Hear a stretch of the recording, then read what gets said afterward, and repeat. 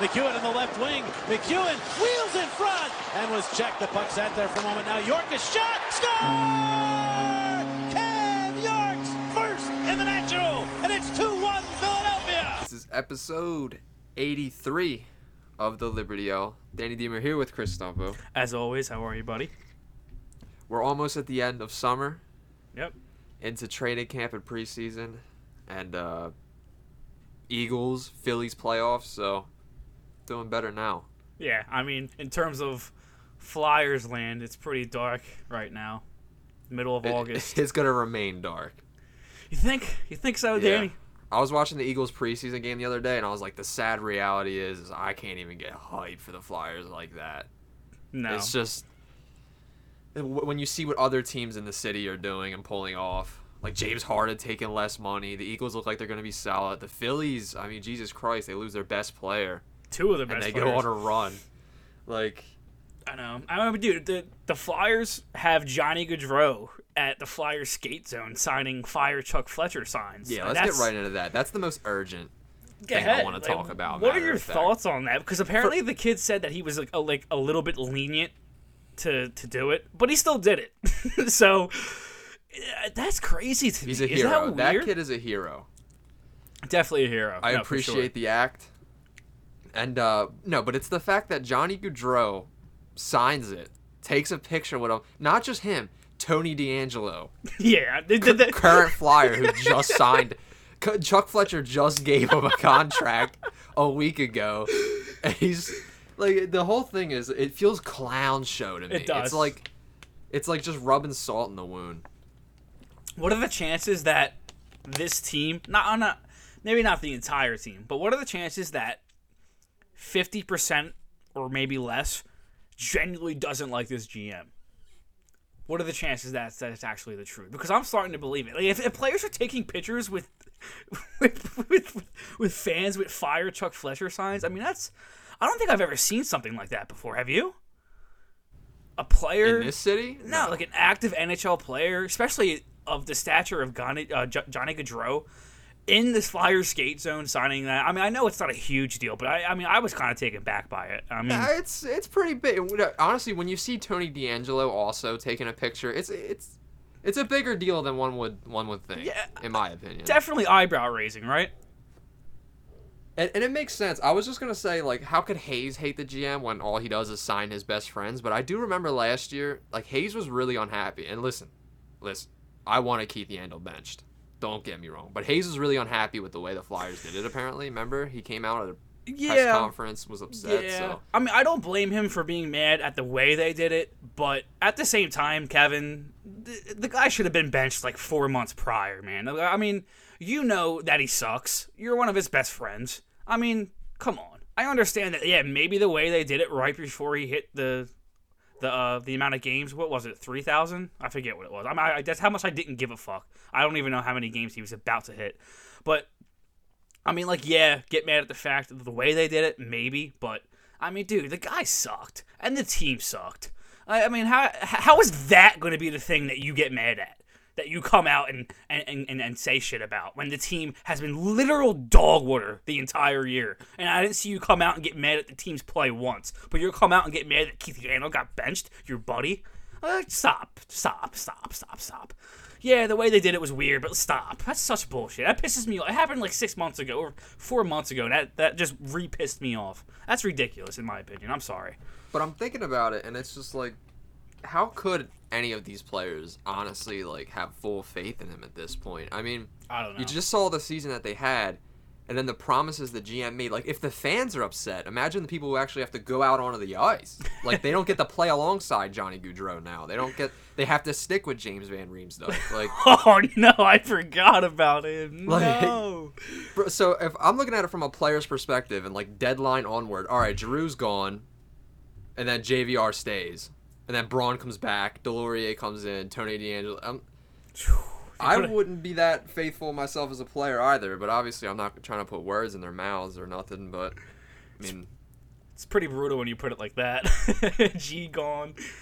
Yeah, you traded their DeLorean. captain, and you didn't do anything. The team's worse. I know we might sound like a broken record here, but going off your point, the team definitely got worse. But, like, in terms of a player's perspective over this offseason, I mean, they listen to the same stuff we listen to. I'm sure I don't know if they tune in to Chuck's press conferences, but I'm sure they see stuff. They know what he said towards the end of last season and heading into the summer. And then he completely turned a complete 180 in the middle of the offseason when it got started. It's just, like you said, I don't know how as a player that you could go into that locker room and be confident in the organization. Maybe John Tortorella can kind of like shield them from the organization, if you will, and just kind of do like, hey guys, fuck them. I mean, obviously Tortorella isn't going to say that because they just hired him, but like, hey, don't worry about them. Like, let's do our thing. We're here. Let me try to turn this thing around and like really buy in, because I do think he's going to get a majority of this roster to buy in. I just say that's the kind of coach that Tortorella is. But yeah, they'll be better. They'll actually probably be enjoyable to watch. I would times, but I think just on paper they're a worse team going into this season. Definitely, not even a question. I mean, anytime you unload a guy like Giroux, lose a guy like Ellis to injury, and then bring back Braun and Delorier, yeah, you got worse. I don't know. Nobody in their right mind can look at this roster paper-wise and be like, yeah, they got better. I mean, I could see maybe somebody making a crazy argument that John Tortorella can kind of turn this team into a system team and play in the right way, and like Columbus did a couple years ago, and maybe they can play his game and be good. But paper-wise, oh, absolutely. They're atrocious. Yeah. They're atrocious. Like, if that were to happen, it's John Tortorella puts together like a Jack Adams type of year. Yeah. And then it's in spite of Chuck Fletcher, like I said in the last episode. It's not because of him. And I told you last night, I have the entire lineup plus the extra forward and the extra defenseman on my whiteboard in my room. So every time I wake up, I get to look at how beautiful our lineup is going to be come opening night. Farabee's not even in the opening lineup because I have him up there right now because I just decided to do it without Farabee's injury, because he'll probably be back a couple weeks into the season. But with Farabee in the lineup, Farabee, Couturier, Atkinson, JVR, Hayes, Konechny, Cates, Frost, Tippett, Delorier, Lawton, McEwen, with the extra being Brown. Provorov, D'Angelo is the top pair. Sanheim, Ristolainen is the middle pair. And then York, Braun as the last third pair. As long as York doesn't have the worst training camp of all time, he'll probably be there. No, he will be there. And then the extra defenseman Sealer with Hart, Grosnick, Erson, and then Sandstrom starting fighting for that backup spot. That's what we're looking at right now if he doesn't make any more moves, which he's not going to. Like, we're almost at rookie camp, and then by the time rookie camp rolls around, it'll be training camp time. So this is our team. This is who we are. He just signed Jackson Cates for like $700K today. Yep. He's putting the cherry on top. He ain't doing anything else.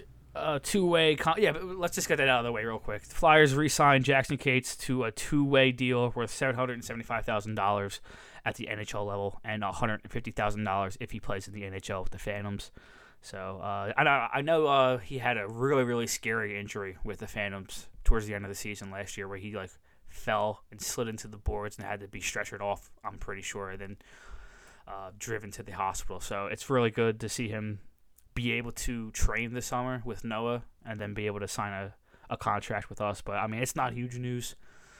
It's not huge news at all. No offense to Jackson Cates, but Noah Cates is a lot better of a player. But that's just the kind of news that we have right now in the August 15th, the dead of hockey season. So you know what I think about? What? When he signed Sean Couturier to that deal, and everyone knew at the time it was a bit of a pay cut, and he came out and was like, me and Sean decided like we were going to go longer term, take a little bit of a pay cut for more flexibility throughout the years so we can compete. Dude. Like, yeah. That's a complete lie. Yeah, you said that last week. I mean, last episode, you said, I know for a fact that Couturier signed that contract with the idea of, hey, maybe G can come back, take a pay cut, and then we can go out and get somebody. But, I mean, the total opposite happened now. I mean, I'm sure Couturier isn't happy. If not G, he was probably thinking Johnny Gaudreau. Somebody. Yeah, Forsberg. something. I mean, I know Forsberg signed back with Nashville, but I mean, any kind of talent. I mean, they're relying on Couturier to come back healthy and play well, which he will. I have no doubts about Sean Couturier coming back and playing good hockey. I mean, he had 6 points in his last couple games, like he was fine. I'm pretty sure he had 11 points by the time he had to get out of the lineup. So I'm not really worried about him. Hayes, I'm a little worried about. I'm worried about him being able to come back fully healthy and be able to play 100% the entire season. I can't sit here and say that I'm not afraid of him getting hurt. And then the third line is they're just relying on Cates, Frost, and Tippett being able to form something. Hopefully, if the Flyers are good this year, this is my hot take. If the Flyers are actually good this year and are competing for a playoff spot, which I don't see them doing, but if that third line is going to have to be our second line, that means that third line found something, started finishing, and really elevated their play to second line level. So if Cates, Frost, and Tippett can step up, show that they're NHL players, show that they can finish at the NHL level. We talk about how much Cates, Frost, and Tippett played extremely well towards the end of last season. If they can continue that and really take that next step, then maybe you have something, because a JVR, Hayes, Konechny third line wouldn't be awful. Wouldn't be terrible, but there's just a lot of things have to go right here. Provorov and DeAngelo have to find a rhythm. DeAngelo's not really known as a defensive guy, and Provorov likes to take chances offensively. And have that defensive guy stay back. That's why he was so good with Niskanen. That's why he was okay with Braun at times, but Braun just isn't the first pairing guy. And then Sanheim, Ristolainen was our best pair last year, by far. Not saying a lot, I know, but hopefully they can continue that. And then the York Braun third pair isn't really that bad. It's really not. I'm actually kind of looking forward to see how they can play. But we're a Braun injury away from a York Sealer pair. That's terrifying in my opinion. I think a fully healthy defense could be pleasantly surprising. Yeah, a fully healthy defense with Provorov and DeAngelo hopefully connecting in a Tortorella system in front of Hart. You can, I'll buy it. It doesn't take much for me to buy in, but if that can happen and Tortorella can really, really, really nail down the fact that they have to play better in front of Hart, and the backup, not just Hart, but everybody. I know Jones played well towards the end of last season, but I don't really care. But Hart's the main component of this entire thing. He's the one guy that can get us out of this. If there's anybody on this team, I think I said it last episode, if there's anybody on this team right now that could turn into a franchise player and really carry a team on its back, it's going to be Hart. So, yeah, Tortorella system, putting that defense in front of Hart and playing well with him behind there. So, we'll see. It's going to be tough. It's going to be crazy. It's going to be... I don't know how I'm going to react 2 weeks into the season, 3 weeks into the season. I don't know how long I'm going to give this team, because I know it's a new coach, new system, blah, blah, blah. But, I'm so tired of saying that. New system, got to give it time. New system, got to give it time. Last 10 years we've been saying some shit like that. But, I don't think your request of the third line becoming a second line is a tough ask. It feels like it is for us, because we're just used to disappointment for years and years and no one taking the torch. But, you think about it, they're getting their first real shot. If Frost and Tippett fail here, it's on them. There's no more excuses that can be made for them. There's no more they were yo-yo, they coming off an injury, blah blah blah. This is the shot. This is the stage this season. Absolutely. So, former first round draft selections, both of them. Both 23. Both and everyone's just saying that these people need chances. Tippett never got a chance in Florida. Needs a real chance. Frost, same thing here. Was yo-yoed, was injured, so it's go time for them. It's on them. Absolutely. And then you got Cates next to them.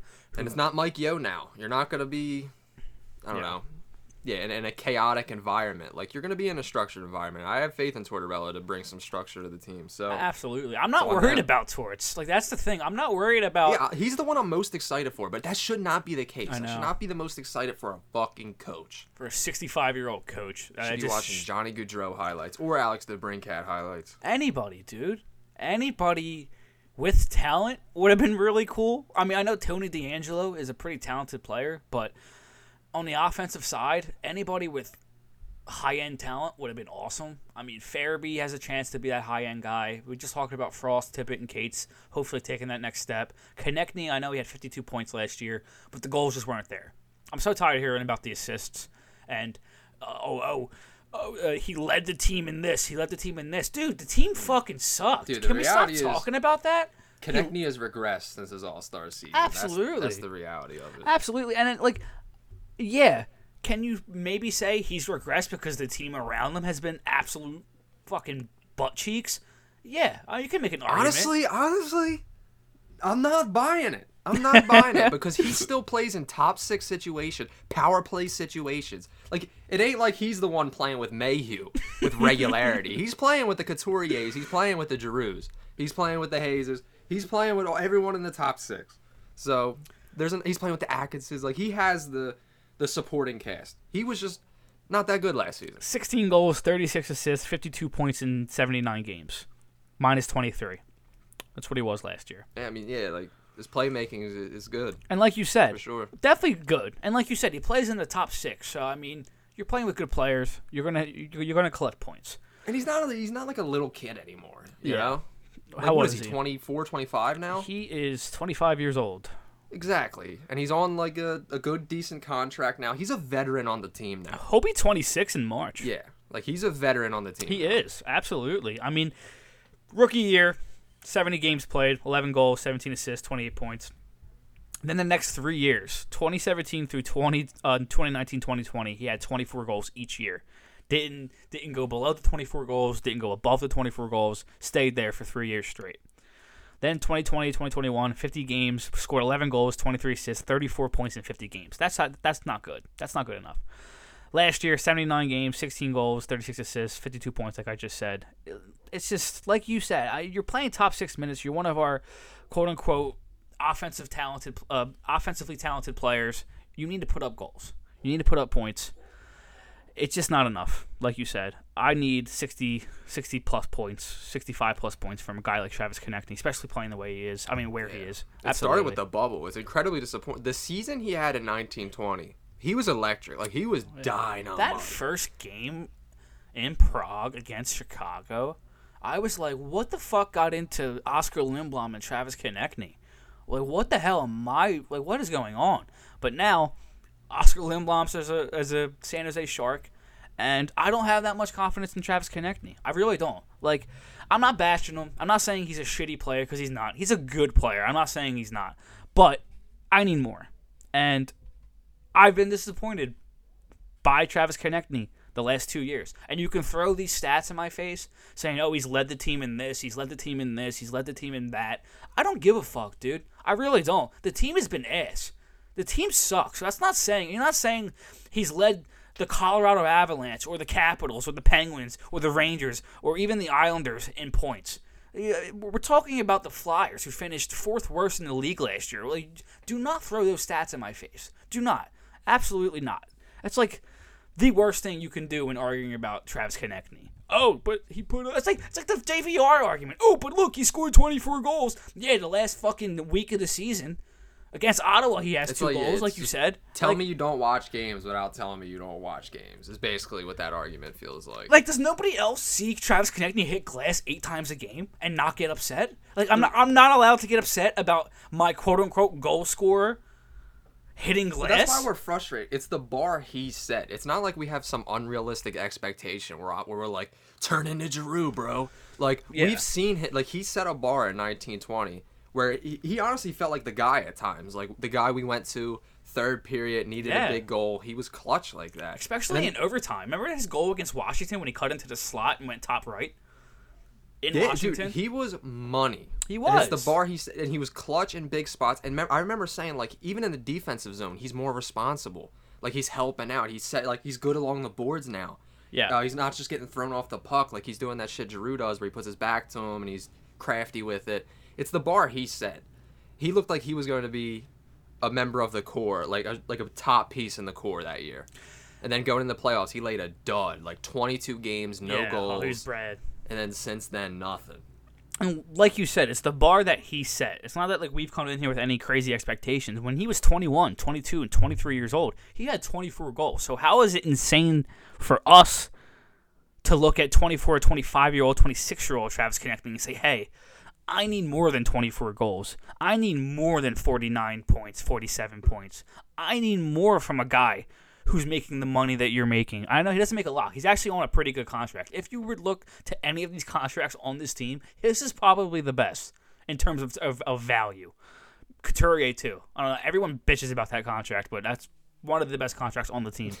Couturier is our highest paid player, right? Yeah. Yeah. And he doesn't even make $8 million. I mean, we are to the cap ceiling, and we don't even have an $8 million player. I had a conversation with somebody on the timeline a couple weeks ago. It's because we hand $6 million contracts out like they're candy. All of those middling, and those are the ones that just sink you, dude, in the salary cap. It's They true. really do. We hand $6.5 million contracts out like they're candy. I mean, Sean Couturier makes what, 7.7? He's still on LTIR on cap friendly right now. So 7.75 he makes. He is the highest paid player on the team. Second highest paid player is Kevin Hayes at 7.1, and then Van Riemsdyk at 7. So you have Hayes, Van Riemsdyk, and Couturier all making $7 million. So that's $21+ million right there in 3 players, and 2 of them are okay. Van Riemsdyk is okay. Kevin Hayes is a good player. Hopefully he can get back and get healthy and bring what he brought when his first year here. Because I mean, like we talked about on the pod years and years ago. Kevin Hayes' contract isn't ideal, 100%. Chuck had to overpay for it at the time. But he brings a lot more to the table than a James Van Riemsdyk does. Like, you look at James's contract, you're like, okay, $7 million. The only thing that you do is score goals. So I need you to score goals. But you look at Kevin Hayes, he plays on the power play, on the PK, 5-on-5. He plays every situation. So he brings a lot more to the table than Van Riemsdyk does in terms of all-around play. So that's why I'm a little bit more lenient towards Hayes' contract. But when I look at James Van Riemsdyk's contract, I've said this so many fucking times, our listeners are probably annoyed by it. But if he's not scoring goals, he's doing absolutely nothing. He's coasting. Like you've said numerous times, he just coasts. That's what he's doing. So that's why I'm a little bit more lenient about Kevin Hayes' contract. Agassiz makes 5.8. Connect makes 5.5. So it's not really... Connect's contract really isn't that bad, in my opinion. And I'm sure yours too. More than everything, it's just a lack of direction, man. Like, that's what it all comes back to at the end of the day. Yeah, that's the frustrating part, because you sit there and you watch the World Juniors and you're like, man, you watch Connor Bedard and you're like, we won't even be in the running. Like, I would have, at the very least, 2 roads I would have liked to have gone down. The one where we get Johnny Gaudreau and we're watching highlights, we're buying into the Tortorella system, and we're just hyped. The Flyers went for it, they took a swing, and we're hyped. Or the other road where we actually tanked, and I could sit here and watch these World Juniors and watch all of these prospects, including Connor Bedard, and think to myself, well, there could be a light at the end of this road. But it feels like the path that we're on now is either scrape into the playoffs and either, hopefully, like, miracle run, but realistically, gonna get bounced in the first or second round, or we're just not gonna make it at all, and our draft pick's not gonna be that desirable. Obviously, it'll be a good draft pick because the draft is stacked, but for what it could have been. The draft's ridiculous. Like, the top 10 in this next draft coming could have, like, 4 or 5 elite players. I'm talking about, like, guys that are going to be on teams for the next 15 years type draft. So, I mean, if... I wish we ripped it all down. I wish we just said to the fan... I wish he just said to the fan base, listen, this draft is stacked. We're going to take a little deep breath.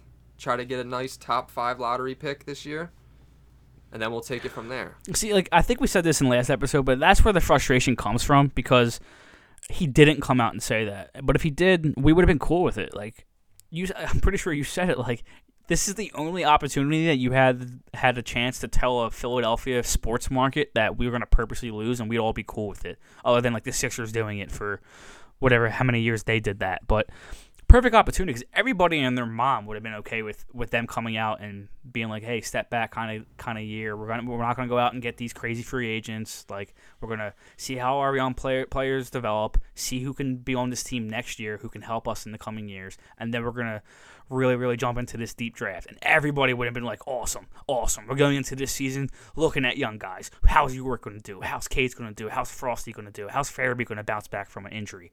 That's what I would have went into the season looking at. I would have been looking at all these younger guys. How's Zamula? Will Zamula get any playing time? Will Forrester make the team out of camp? Will Desharnais get a call up? Like, that's what I would. But now I'm like, we're in win mode. I'm going to be sitting watching the games, wanting to win games. I want to win now. If you're feeding me Tortorella, you're feeding me fucking all this bullshit, I want to win. That's where I'm at. I understand there's going to be some fans where, be realistic. I am being realistic. This is where we're at right now. We're not tanking. We're not retooling. Like, we ran it back. He wants to win. Okay. I'm a Flyers fan thick and through. Thick and thin. Sorry. I'm a Flyers fan thick and thin, and I'm here for it. I'm always going to be here for it. But at the end of the day, you had so many opportunities to do this the right way, and you fumbled everything. Everything that they have done leading up to right now, August 15th, has been the wrong thing. There hasn't been one positive thing coming out of the Flyers organization in a very long time. When's the last time you've been genuinely excited about the Flyers? We drafted 5th overall a couple months ago, and I couldn't have cared less. Carter's cool and all. Excited to see what he can do, but I mean, fuck, dude. Genuinely excited. 2020. I would say going into last season, I was genuinely excited. I think we both were heading into last season. We were okay. Maybe they can. Risto, they got Risto. Farabee was coming back. I mean, Farabee was on a new contract. He just signed that extension. I mean, I was hyped for it. I mean, AV got fired months into the season. I mean, it's just a total disaster ever since AV got fired. It's just been brutal, man. I mean, this is where we're at. Sad. But we did, like you said, we would have rallied around a young team. Absolutely. Do you remember? And we still can. This team could still be a young team if these young kids can step up and be good.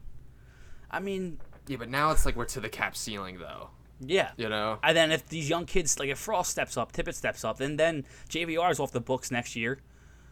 Maybe you look at moving Hayes. Maybe you move Lawton, who makes $3 million. You can move some of these contracts. Konechny. I mean, we talk about it all the time in the group chat. Provorov and Sanheim thing has to be talked about soon. I mean, they have Provorov, Sanheim, York, Zamula, Hogberg, and now Andrae, who's lighting up the World Juniors on that left side. Andrae could possibly fight for a spot in 2023, 2024. So, I mean, something has to happen with that left side. Either Provorov gets traded, Sanheim gets traded, because York, if he has a good year this year, could probably play in that top 4 on an ELC contract, and that would really help us contract-wise. So, we'll see. And don't bring up, they could just trade Risto. They don't want to. I'm being realistic. They like Risto. They want him on the team. He's there. Deal with it. Swallow it. He's here. Would I trade him? Yeah, I would. Dude, but he's people here. always say that. They're like, well, why didn't they just trade Risto? I'm like, dude, like you said, let's be realistic. They clearly traded for him because they like him. They just extended him. They're not going to move him right after. That's the parameters we're operating in. That's why we're not saying... Thank you. Yeah. Just being realistic. That's all it comes down to. I have said it multiple times. I would have traded Risto at the trade deadline. Yeah, if I was the GM, he wouldn't be here. Absolutely. You happy? Yeah. It absolutely would not be here. But, I mean, like you said, this is the team that we're dealing with. They like Risto. They just extended him. He's not going anywhere. I promise. I bet you a lot of money Chuck Fletcher's looking at Risto as one of the main guys for the John Tortorella hire. Oh, maybe Tortorella can come in here and really, really help him be a structured defenseman and have a structured kind of system around him. And let's see how he can play in that. Because I know for a fact that Tortorella is going to be like, Risto, if you step up for a hit one more time and take yourself out of the play, you're sitting. Tortorella is going to be on his ass. That's just what Tortorella does. He holds players accountable, but he consistently does it. You know what you're getting with a guy like John Tortorella. So we'll see what Ristolainen does this year. But in the next, Sanheim's going to get paid. He played well last year. Him and Risto were pretty good. They both helped each other. He's going to get paid. Provorov already makes 6.7. I'm pretty sure. Let me go check real fast. Yeah, 6.75. So. Me and you talk about it all the time. I mean, that's going to be a lot of money wrapped up in a top 4. That's not really that good if they decide to keep Sanheim, re-sign him, and then have York as a third pairing guy. And then York has to be re-upped on his RFA deal after this season. Yeah. And the rest, like we said, the rest are already signed long term. So it just made sense. It felt like writing was on the wall with them acquiring D'Angelo and them just... They feel willing to go out and get a $5-6 million defenseman every offseason. So to me that's the writing on the wall that they don't fully have faith in some of these guys to take the mantle. And with Sanheim getting a couple bridge deals leading up to this free agency, it just felt like he was the guy. And with the decent season he had last season, the body of work, GMs like him, there's value there. He is a good player. So that's what it just felt like to me. Sanheim was the odd man out, but we'll see. Oh, definitely. We'll see. We can get into a couple of questions. Johnny Lecca, who from the juniors do you feel could have the biggest upside for the Flyers?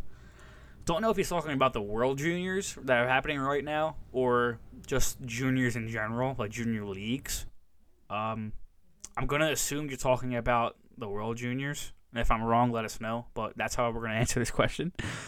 But right now, Forster and Andrae have just been so impressive, especially Andrae. I mean, he's the captain of Sweden, and he's just been playing lights out. Had 2 points against the Team USA last night, 1 goal, 2 assists. He has 3 goals, 2 assists, 5 points in 3 games for Team Sweden right now. So, I mean, his play has been very impressive. And if I had to put those 4 players who are currently representing the Flyers in the World Juniors like in a list as who I'm more impressed with from 1 to 4, it'd be Andrea, Forster, Zanetti, and then Desharnais. I have not been impressed with Desharnais at all. I'm pretty sure last game he got taken out of got taken off the 4th line for a couple of shifts. So 0 goals, 0 assists, 0 points in 3 games. So having not been impressed with Desharnais, considering the fact of how well he played in the tournament before it got canceled in December. So definitely a little worrisome. Not that impressed with his play, but I mean, if you look at Forster, did you see that goal? Are you kidding me? Dude, Forster feels like to me if he could just stay healthy, fix that skating problem and stay healthy, he could be just such a unit. Absolutely. And the first game of the tournament, the skating looked really weird. Like you could really tell that he was kind of like second guessing where he should be and kind of like taking it all in, I guess you could say. But I mean, the last 2 games, Danny, he's probably been one of their best players. He's been absolutely everywhere, especially the game he scored. I mean, he should have had 3 goals that game. I mean, he's been... Dude, even that first game, he could have had like 2 tap-ins. I know. But the first game, he missed on like 2 slap shots, and it just looked like he wasn't like acclimated yet. You know what I mean? Yeah, you know what I'm trying to say? That was something I was going to say to you, too. It's probably, like, their first, like, high-level hockey game in a while, you know? Like, they're probably just getting back into the swing of things, all these kids. Definitely. Especially, like, that Latvia game. Like, you could see a lot of rust there. Canada and Finland just dropped the puck, so I'll keep you guys updated as long as we're on there with that.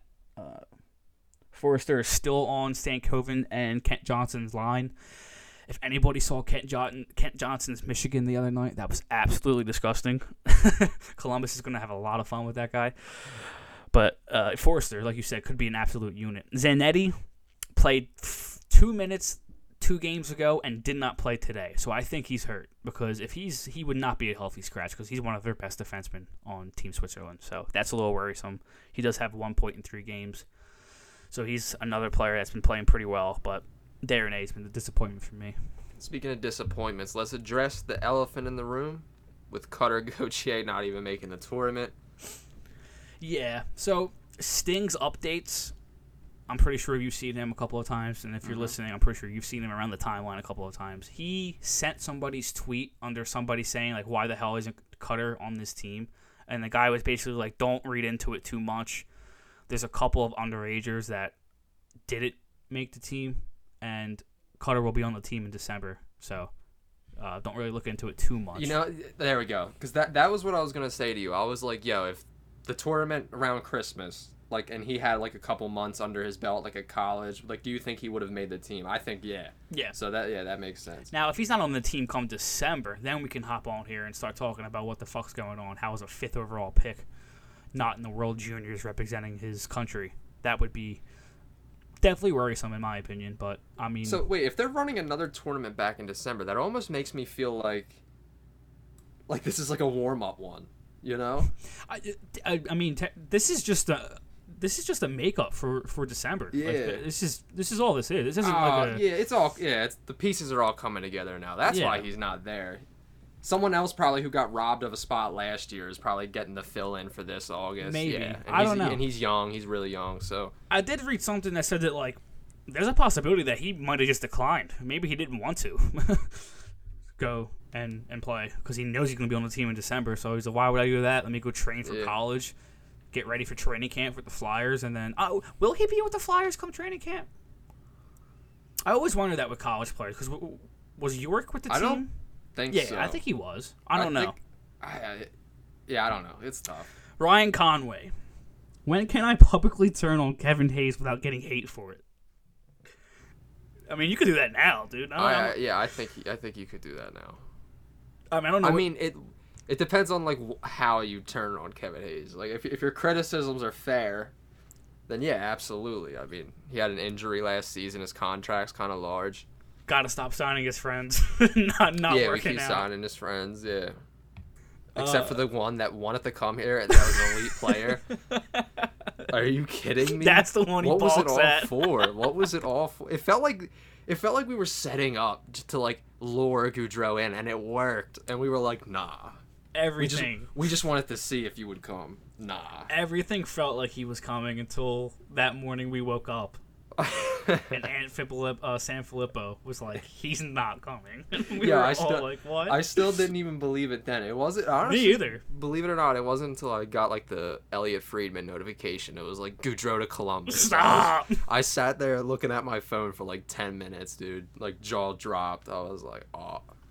Goudreau to Columbus. That's just words I never wanted to hear, man. Dude, that day was dark as hell, dude.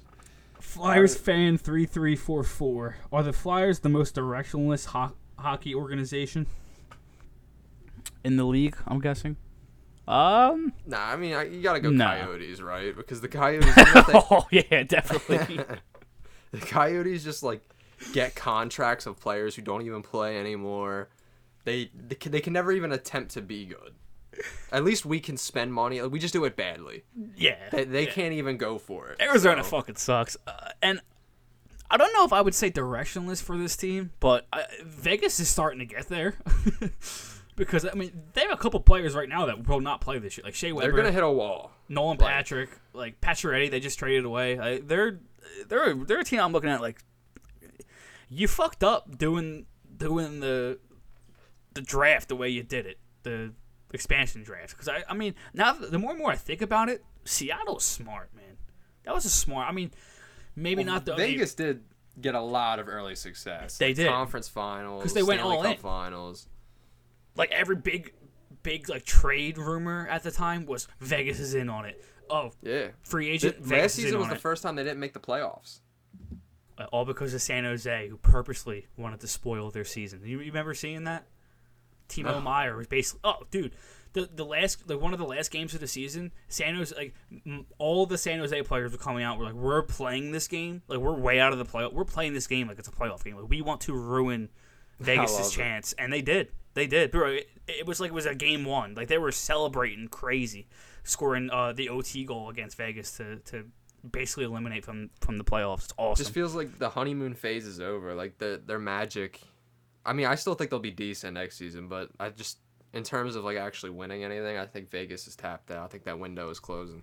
I don't know. Flyers fan 3344 might have a point here. I mean, other than Arizona, like you just said, Buffalo, what other team is directionless?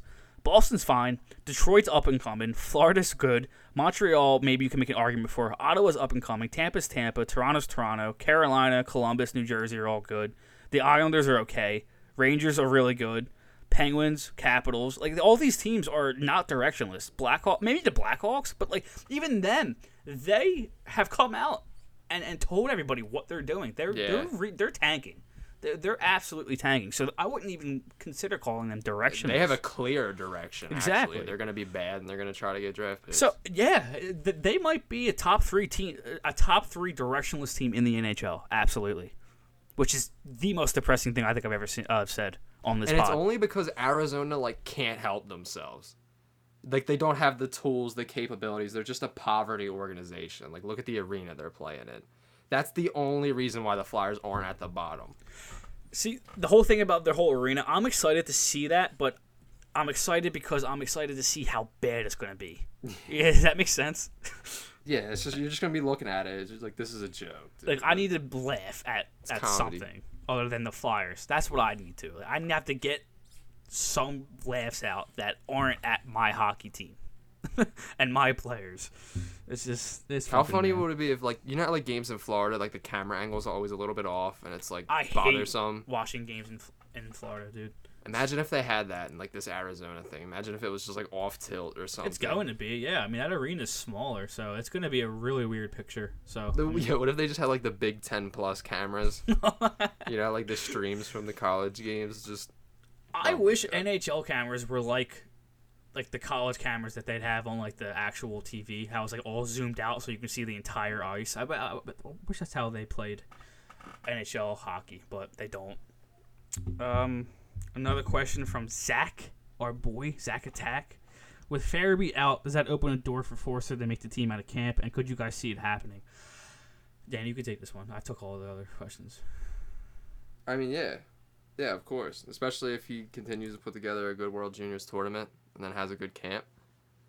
I don't see why not. Actually, I would be mad if that was ruled out. Like, that should never be ruled out at this point in time. I mean, I don't even think Farabee has anything to do with it. I mean, if Farabee was healthy, I don't think Farabee has anything to do with it either. I think if Farabee was healthy, Forster's not going to play top 6. I mean, no, I mean, he's not playing 4th line, so it's either 3rd line or 2nd line. So he might play top 6 if Tortorella wants to be a good coach and not be a dumbass. That's where I'd put him, 2nd or 3rd line, and then if he plays well, then 1st line. But that'd be ideal. But to answer your question, Zach, yes, I think he has a very good chance to make the team out of camp. But do I think he will? No. I think he'll start the year in the AHL. But at the end of the day, let's just keep seeing what he's doing. Because he's on the stage right now proving it. So still 0-0 in that Finland-Canada game. So, holy shit. Motorcycle just zoomed by my boy's house. Crazy. Jack, our boy. Can Johnny Gaudreau sign my fired Fletcher sign?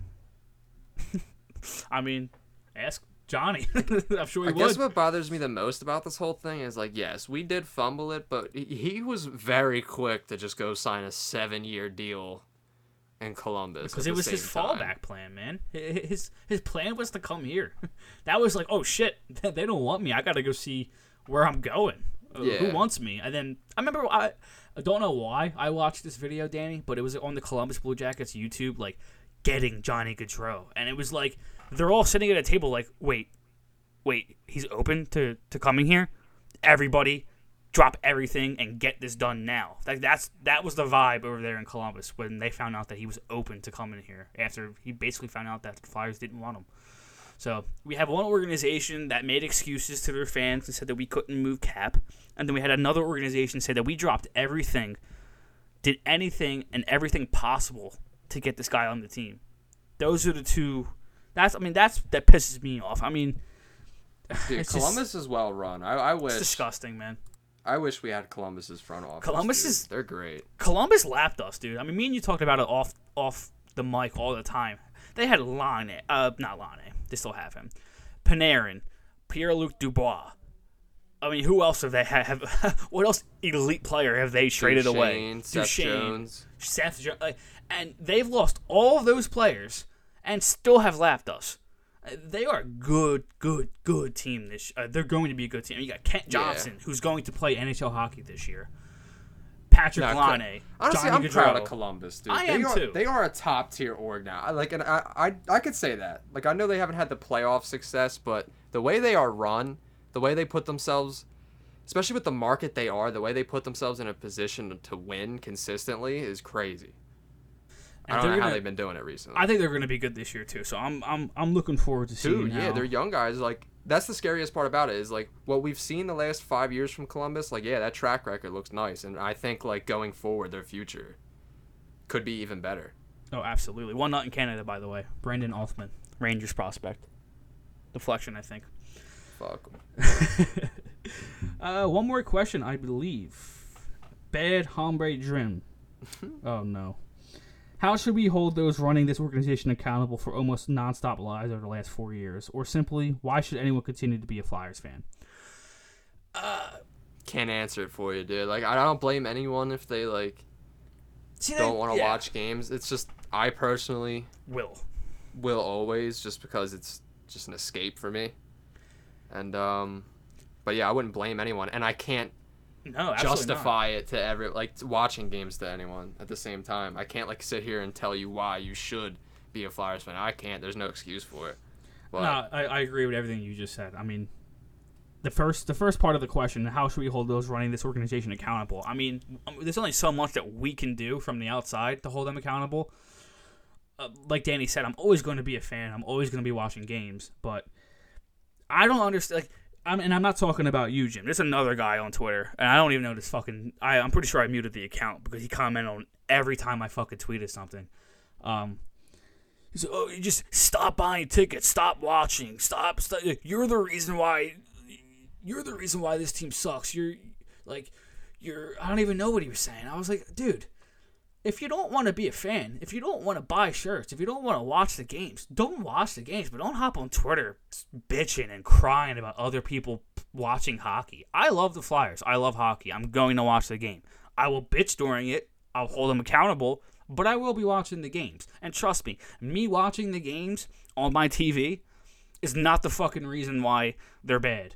And trust me not watching the games and me stopping watching games would not hurt their pockets or even make them blink. They wouldn't even fucking notice, dude. Like, do you know who owns the fucking team? Comcast. And their pockets are deep. So if you stop watching the team, they don't give a fuck. It's not going to do anything, man. Yeah. And if it's about sending a message, they know the message. Listen, we've been bad for 10 years. The fan base has been riled up, has been angry for 10 years. They know. Like, they see we haven't made the playoffs in however so many years. They see the ticket sales have dropped, merch sales have dropped. Like, if the goal of all of this, stop watching, is just to send a message for them to be better, be accountable. Oh, like, that's the worst part. They know. They know. They tried to hold themselves accountable. They just are awful. They tried to go out and win now, and they failed horribly. Yeah, I mean, that's what it comes back to. Like you said, we don't sound like a broken record, but it all comes back to no direction. Accountability would be firing Chuck Fletcher. I don't know how he's still here. I mean, it's just, I have no confidence in him at all. And, I mean, like, I was thinking about it the other day. Well, what's the best thing he's done? What's the biggest move he's made? Hayes?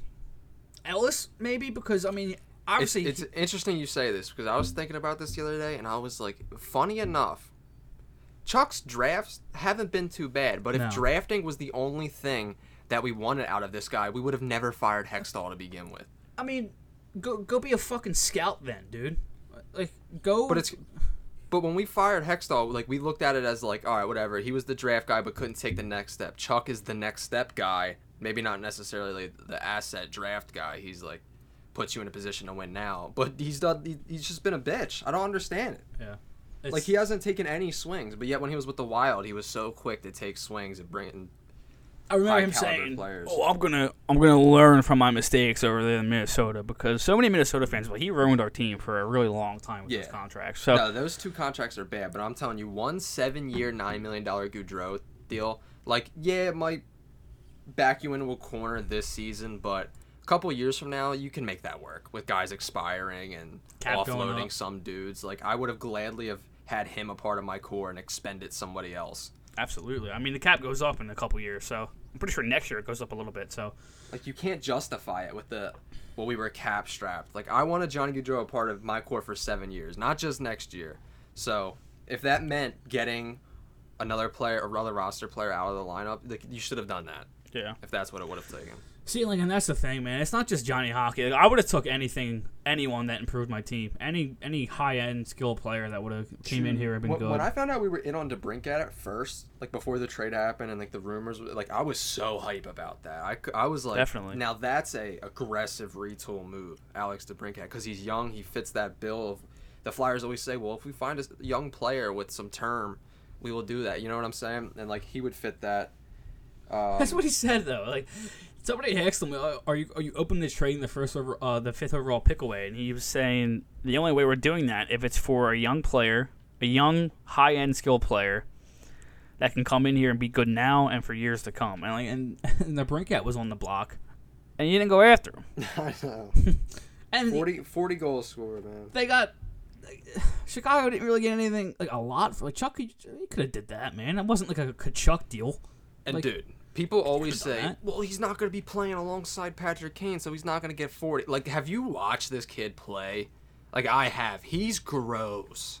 He's gross, dude. And watch him in Ottawa. He's going to be gross. And I don't buy the whole, he plays with Patrick Kane, so that's the only reason why he's good. Like, nah, dude. That is always bullshit. That will always be. I've watched guys play with Giroux and still be awful. So that is bullshit. Like, you still got to be good to play in the top line in the NHL. Yeah, like you can't be dog shit and go play with a top end player and then be good. Like we joke about, Sidney Crosby could make a fucking beer leaguer good, but I mean, no. Bro, they said that about Panarin when he left Chicago. They did. They said the same thing about Panarin. He wouldn't be the same player alongside Kane. He's a franchise player on the New York Rangers. He's fucking good too. He's man. leading the Madison Square Garden Broadway playoff games now. Like, get out of here with that bullshit. By the way, did we talk about McEwen yet? Did he signed August 4th, so we didn't because we haven't done a pod. We didn't do a pod after August 4th, so we talk about him real quick. Let's talk about Zach McEwen. I mean, we're 50 minutes in, so I mean, we can do real quick. He avoided arbitration, signed a 1-year extension, $925,000. 26 years old. Nothing really, not much to say really about it. Home. I mean, I like Zach. He's alright, man. I'm so tired of I like these. him as a personality. Definitely, but I'm not like, need Zach McEwen in the lineup. He brings something that we don't have. Like, no, dude. He's not a very good hockey player. I'm excited about Delorier because I want to see Delorier just like get into 12 fights and just body people. I said this in the last pod. If we're doing this, dude, let's do it. Yeah. Let's send these guys out. Let them fight.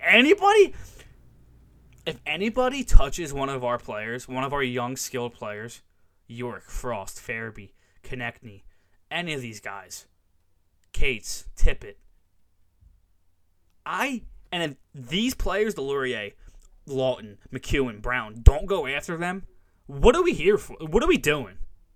You know what I mean? Like, I don't want to get mad at something that hasn't happened yet, so I won't get that crazy. But if that happens, like one of our players gets ran at, and I don't see a guy getting jumped basically by Delorier, what the fuck was the signing for? Like, he better get tapped on the back of the helmet by Tortorella and told to go after somebody. You know what I mean? Like, that's what I want to see. If that's what we're doing, let's do it. Let's go. No, this team's gonna be chippy. I'll tell you that. I'm excited for it, though. Let's go. I know we give those Konechny gifts shit, but, like, dude, I'm telling you, imagine Delorier next to a guy like Konechny and Lawton. Like, he's just going to make them feel stronger, like, talk more shit. You know what I mean? Sanheim, too, because as much as people don't want to admit it, Ristolainen made Sanheim balls a little bit bigger. 100%. And there's nobody that could convince me otherwise. How many times did Dude, Sanheim's gotten beat the fuck up by Nathan Gerbe. How many times I saw last year Sanheim punt somebody in the face or get big with somebody after a whistle and know he can do that because he has Rasmus Ristolainen right behind him? Like you said, the chippiness is going to help a couple of players get a little bit more, like, feistier, but combined with the coach, too. Yeah, so we'll see. The Flyers still have Wade Allison, Linus Hogberg, Hayden Hodgson, and then that's it. So Hodgson, Hogberg, and Allison to still sign. Which, you getting worried about Allison yet, or no? Contract-wise or career-wise? Both. Contract-wise, no. Career-wise, yeah. I mean, I can't sit here and blame you. It's kind of the same thing as we said a little bit ago about can't blame people for not wanting to watch the games. Can't blame you for being a little bit weary about Wade Allison. Dude has not been able to stay healthy at all his entire career. And it's a damn shame, too, because every time you watch the kid play, it's like you love his game. Like, he's a fun player to watch. He's the embodiment of a Flyer. Hits everything that moves, works hard, and has an elite shot. Electric shot. So yeah. I said this before, like, could be, I hope not, but could be one of the greatest what-ifs of the last 10 years of the Flyers. Honestly. I think that's a pretty good... I could definitely agree with that because, like you said, I mean, his shot is just so fun to watch, and he just plays that type of way that you want somebody like a player like him to play. It's just... Did we talk about Linzinski? That was July 28th. I think we did. I'm pretty sure we did. Yeah, I think I remember that.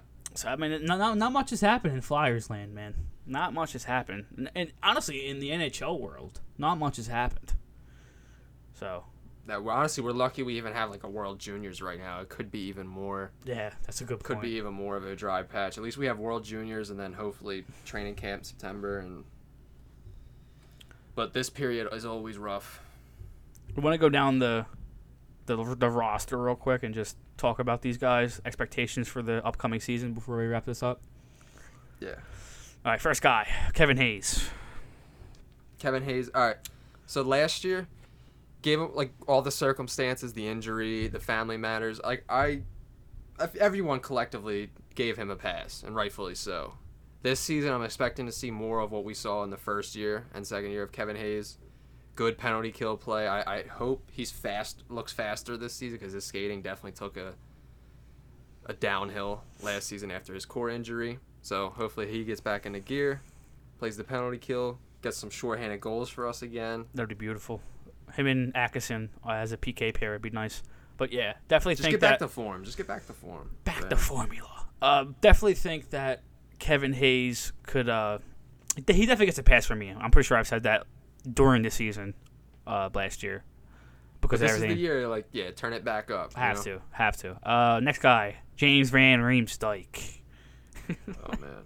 Expectations for him? I'm not even going to be a troll right now. I'm not even going to be a troll. Like, my expectations, 25 goals. I mean, yeah. If we're talking expectation-wise, absolutely. I want 25 goals. I mean, what else am I going to ask for him? He doesn't do anything else. Yeah, that's what I mean. I mean, if he's not scoring goals, he's doing nothing. But, I mean, if he can come in here and put up 25 goals and, like, do it consistently and not... Hopefully not in garbage time. Yeah. Not in garbage time when we're out of the playoffs by 20 points. That'd be awesome. But, yeah, he's just one more year left on that deal. He's gone after this season. So, just got to deal with him. It will be frustrating knowing the history of, like, his contract. Not being able to move his contract is the reason Johnny's not here. So, like, seeing him play this year, there will be some bitterness. Going to be some bitterness, not going to lie. And he's got to step up and perform. You have to. You're one of the top paying guys on the team. You're the veteran. Yeah. You're 33 years old. You have to. Yeah, you have to show up. I need 25 plus goals from you next year. Cam Atkinson. I have all the expectations for this guy. I'm talking shorthanded goals, 25 plus goals, awesome PK work. I mean, he was probably one of the bright spots on the team last year before he got hurt towards the end of the season. So I mean, yeah, absolutely. Cam's Cam. You know what you're getting with Cam. You know what kind of player he is. He plays hard night in, night out, and that's all. Played for Tortorella in the past, and now he's rekindling that fire with him going into this season. So you have to think he's going to have probably a big voice. He's going to be a guy Torts is going to be comfortable leaning on. Absolutely. Using a guy like him to push buttons, send messages, because he knows he can take it. He always says Cam is like a stubborn, chippy player, and you have to be that way when you're a small player in the NHL. You have to be stubborn. You have to want it more. So I think, yeah, high expectations for Cam Atkinson. I think he's going to be even more of a leader in the room than he was before. And Cam Atkinson gives all the praise to John Tortorella for the player and man that he is today. So a lot of guys do. Yeah, which is awesome. I mean, that's just like, and I love Tortorella admitting that he's like he's a little stubborn little guy sometimes. Like I love that he said that, and I just love how honest he is. And I'm not even a player in the locker room, but those guys gotta love how honest he is. Like, you know what you're getting with Torts. Like, he's not talking shit behind your back. He's going to walk right up to you and be like, "You suck today. You were bad. I need more from you. You're a better player than that." Like that's the type of thing that you get from Tortorella. And yeah, guys have admitted he can be hard on you, absolutely, but it's consistent, and he only does it because he loves you and he wants you to be good. Yeah, instead of being sneaky, instead of letting doubts creep and letting you get in your own head, like, he just argues with you right away, gets the problem over with. And, like, yeah, you hate it in the moment, but the next day you're going to wake up and you'll be a better team. Absolutely. Your relationship is better with him because of it, because you just confronted the issue instead of sweeping it under the rug and trying to forget about it. And I guarantee you, not one rookie this year that makes his NHL debut for the Philadelphia Flyers will be told by a goalie coach. He will be told by John Tortorella that you're playing tonight. Like, that's just the kind of guy that John is. And the fact that happened to Sanheim years and years and years and years ago still pisses me off today. So I'm excited to have a character guy like John Tortorella in the organization, but now it's up to the players. It's not John Tortorella can only do so much. He's not on the ice playing. So, Travis Konechny. Let's talk about Travis. Expectations for him. Honestly, we kind of had a good rundown of him earlier. We did. The only reason why we're so hard on him is because of the bar he set in his All-Star season. Like, I've seen the kind of player he could be. I've seen what kind of leader he could be on this team, and just want him to get back to that and then grow on that. Absolutely. No, I mean, we keep saying this about every player, but I mean, Konechny is one of those guys that I could see taking off in a John Tortorella system. Give him a structured system. Let him have a coach that lets him know that he's needs to hit the fucking net and it's hard on him. Like, he's another one of those chippy, smaller guys like Atkinson that maybe John Tortorella could do the same thing he did with Cam to Travis. Like, I'm not out on Travis. I just want more from him. That's all it is with me and you. Like, we're not like, fuck Travis Konechny, he sucks, trade him for a bag of pucks. It's just I need more from him. And if he's not going to give me more, then let's trade him while he has value. Let's get something back. That's where I'm at with him. But expectations, dude, 65 plus points. Like, 65 plus fucking points. You're 25 years old. You're a core guy. You play in the top 6. Took 65 plus points. And if I don't get that, then... and fuck. Like a higher expectation than that. Like, I don't... Try to be an all-star. Tyson Forrester just scored. Oh, my God. Tyson Forrester is fucking snapping the last 3 games, man. Holy fuck. What a goal, too. Not one of his goals, like the slapper he had last game. Crashed the net, got a rebound, potted it, and then fell into the net. So that makes 2 goals, 1 assist, 3 points in 4 games for Forrester. Awesome. That is some awesome stuff. Good for him. Good for Tyson. That's what we were saying when we answered that question, man. He's still on that stage. He could... Absolutely.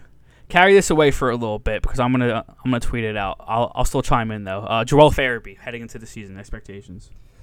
Joel Farabee, this is a tough one because going into this year, Tortorella's system, what I've seen from him in the past with the consistency issues, I would have said that my expectation is a more consistent Joel Farabee for this season, but the injury throws a wrench in that.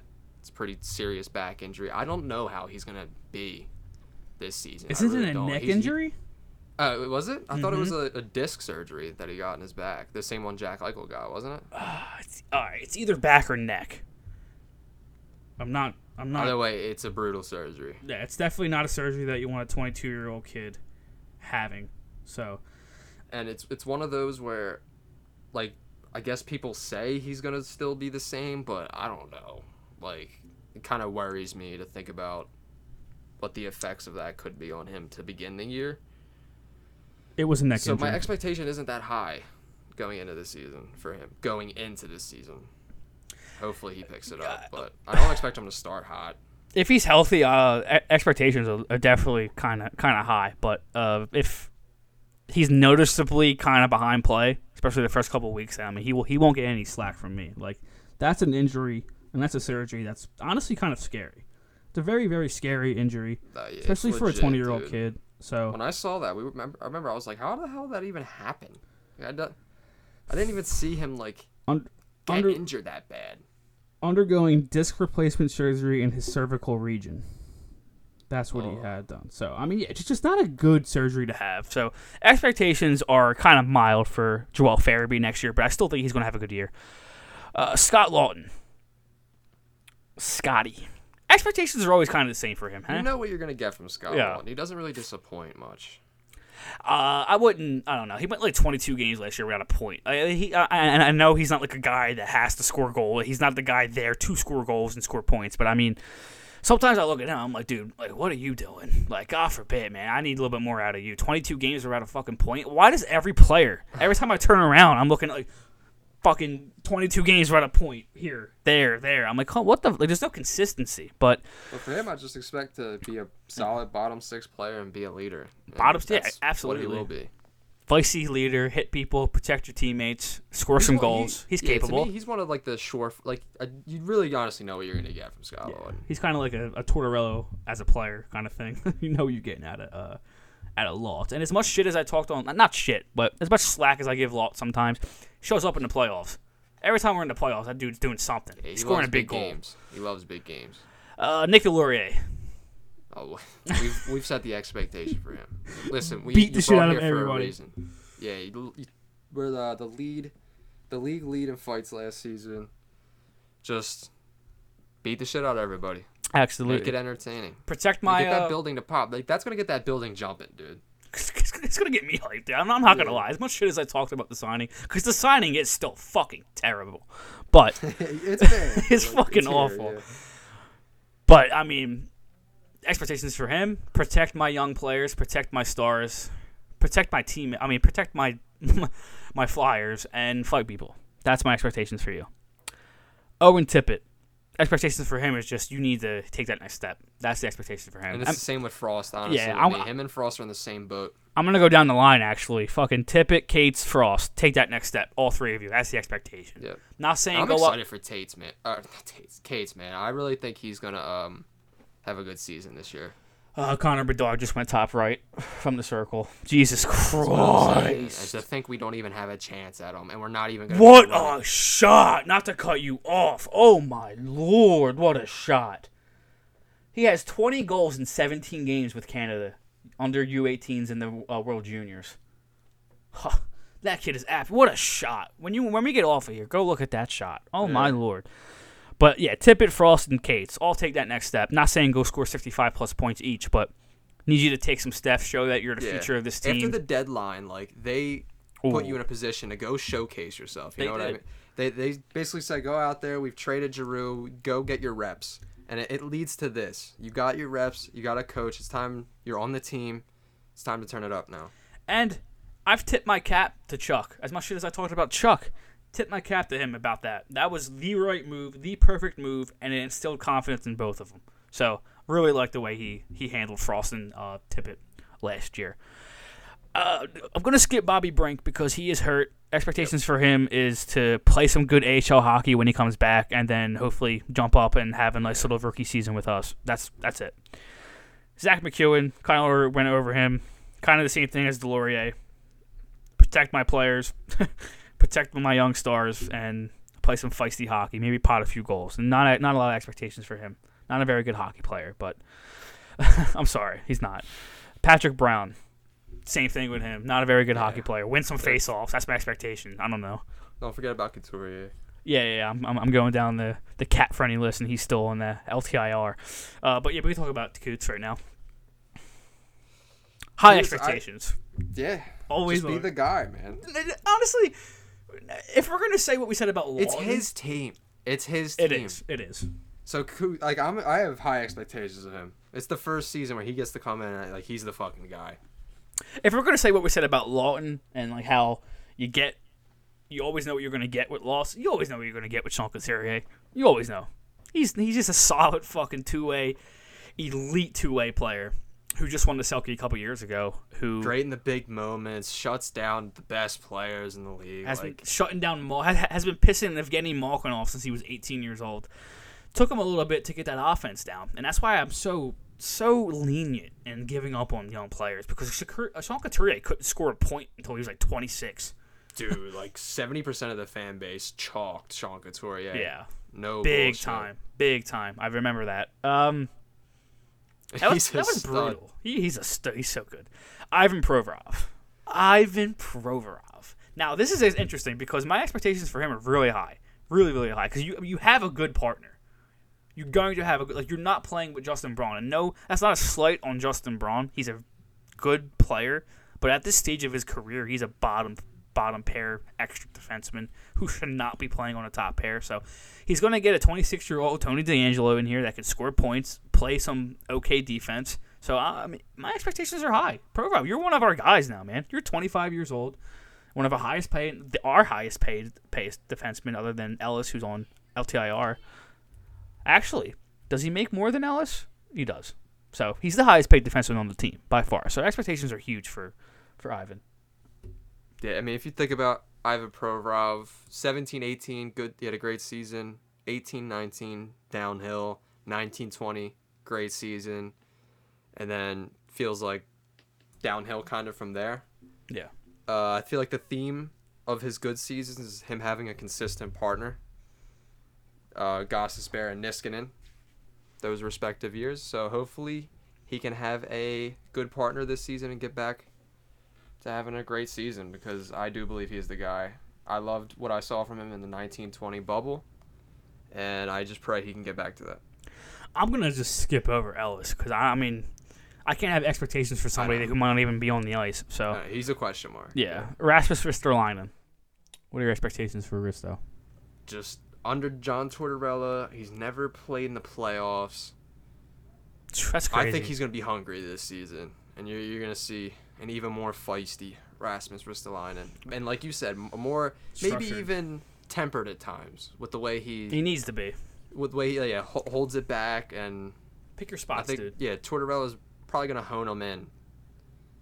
I agree. I hope. I'm actually kind of excited for Ristolainen under a Torts defensive system, so I'm excited to see how he does. But I mean, expectations for him, for me, which is kind of do the same thing you did last year, man. Like, help Sanheim play well, because you both feed off each other. Because Sanheim was good last year. Not saying a lot because the entire defense sucked, but he was good, and they both made each other better. So build on that is my expectation. Build on that, get better. A little bit more structured for Risto, and hopefully that happens in the Tortorella system. So yeah, just kind of mild expectations for him, but I mean, it could jump up to high expectations. He's capable offensively, he really is. So if he gets comfortable and starts playing well, look out, it could be fun. Tony DeAngelo, expectations for him: just score points, man. I want 55 plus points. Power play my quarterback my power play. Yep. Absolutely, quarterback my power play like a fuck. I want fucking 60 points, dude. Fuck 55 points. I want 60 plus. I want to see breakouts that I haven't seen here since Niskanen. I love Niskanen's breakouts. It was always smooth. He always hit it in the right spot at the right time. He made the right decisions. If I get that from DeAngelo, it's incredibly satisfying to watch when you have a defenseman who's just calm enough to take the puck in any panic situation and find the outlet. Yeah. Like they've just been doing it for years. It's incredibly satisfying to watch, especially for a fan like me who's watched terrible defensemen for years. Years. Watching them throw it off the glass, watching them throw hope and a prayer, Hail Marys out of the zone, grenades. You remember watching Oliver Larsson? Honestly, no. I mean, I do, but like, no. Very vividly, eh? Travis Sanheim. Expectations for him. Kind of just build off last year, eh? Yeah. If he could, bring what he brought towards the end of last season, that would be great. Because he did start a little slow. Oh, no. Definitely started slow. Yeah, just build off last year. Score a little more points. We'd like to see him get some power play time, which is probably not going to happen, especially if he works on the team. But yeah, just improve on your good end to last season, and hopefully you and Risto can continue to feed off each other like you did last year. So, Justin Braun. The only expectation for him is just help York. Yeah, just be a solid depth veteran. Mentor York, dude. Please. Help York. Yeah, Justin Braun, he's solid. Solid, dude. I honestly think, not perfect, but he's a very good option as a veteran player to place next to a rookie on a third pairing. Yeah. Like, that's not bad. I'm not mad at that signing at all. They love him, not at all. too. Yeah, he's a good dude, too. And he's Everyone solid. loves He's him. a solid dude. Everyone loves him. Everywhere he goes, they love him. Ronnie Attard probably won't be on the team, but expectations for him is go get AHL games. Go play in the AHL all year. Yeah. Go get that. Go play pro hockey. Go learn how to play the game the right way. He did look good in rookie camp, though. He was definitely one of the best players out there. Looked like he was having a little bit too much fun. Cam York, expectations for him. He's in that boat of Frost Tippett.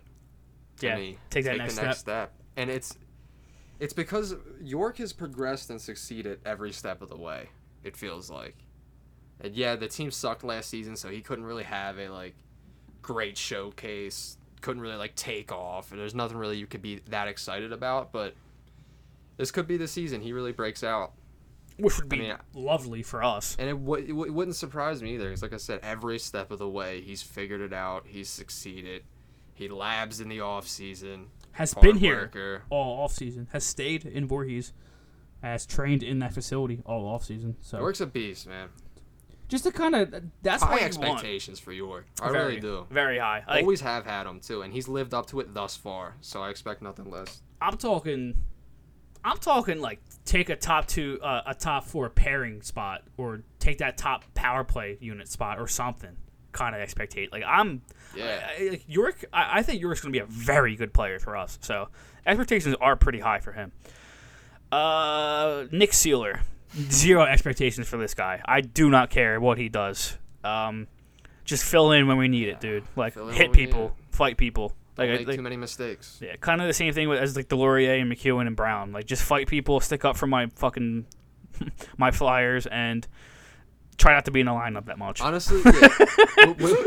with him, it's like, hopefully I'm not talking about you. Because if I am, it's bad. Just do your part. And just... Bro, we're like a wrist-lining injury away from fucking Sealer, dude. That's what pisses me off. It should be Zamula. And maybe it will be Zamula, but... Yeah, we don't know. It should be. It should be. Carter Hart. A lot of season to play out here. Carter Hart, the biggest expectation on the team of them all. It's not even close. So we think he's a franchise goaltender. Yep. That's really all there is to say to it. Every single season I've seen him start the year red hot, especially last season.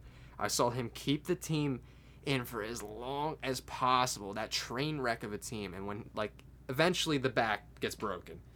Eventually the confidence is shot, and yes, he did not look that great towards the second half. But how could he? How could he be confident? How could he have faith that going into a game that he could have a chance to win it, to steal it? And he still would at times. That's the craziest part. But yeah. And we saw in the playoffs, he had shutouts. I mean, I believe in Carter Hart long term. He's still so young. So young, dude. And what 24 he's years done, old. even up until this point, being that young, like playoff shutouts, outdueling Carey Price, keeping us in games, the highlight reel saves that he's had, high expectations. I think if he was behind a better team the last 2 seasons, I think he would have already been catapulted to a top 3 goalie in the league. It's the fact that his supporting cast is so garbage. It's a bold take. That his defense is so trash. Like if he was on Colorado. Oh Jesus, dude. He would be regarded top 3. Yeah. I mean, you kind of just covered everything, but my expectation for him is just improve under Torts' system. It's going to help you. He's going, like, you're the first player that he mentioned. He's going to try to help you the most. So 25 plus wins. I mean, is that a crazy expectation for Carter Hart? Even though the team's going to be ass? No. Give me 25 wins. That's all I want. No, because I believe, like I said, we believe in Carter Hart, and I believe that if this defense stays healthy, and I believe York's going to have a breakout year, so I think the defense is going to be kind of solid. So do I. Yeah, I can see that. I think that's going to be like the selling point, or like our best X factor on the team is like our back end. Yeah, I agree. I mean, he like I said an hour ago, he's the one player on this team that you can point to is like he could be a franchise player. He could be the reason why we're gonna be good. You know what I mean? Yeah, like, if he's great, we could just take off and go on a run. But if he's awful, we're fucked. There's zero chance. Yeah. Chalk it all if he's awful. Throw it all. Get ready for fucking the 2023 draft. Next week we'll do the prospects expectations. We'll go down the prospect list: Forrester, Tuamala, Darnay, Latcliffe, Wisdom, all these guys. We'll go down that list. We'll talk about them. Expectations for all of them. Updates. Absolutely. So, want to wrap this one up, man? This is almost 80 minutes long. Wait, when would the gold medal game be? Is there like a date on that yet, or do we not know? Not yet.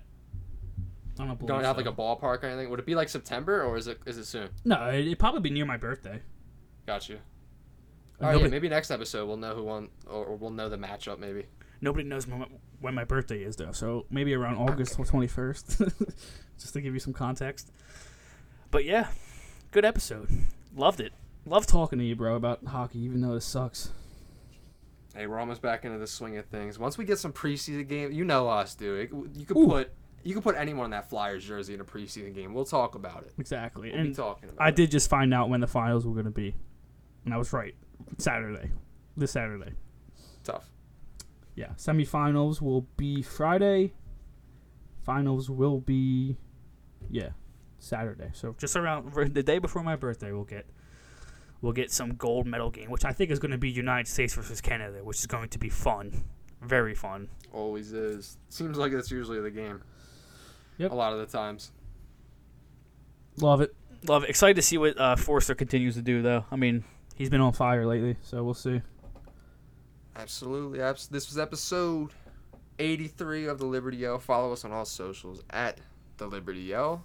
Follow me on Twitter at TLYDanny and Chris at Chris Stumps. Go Floor.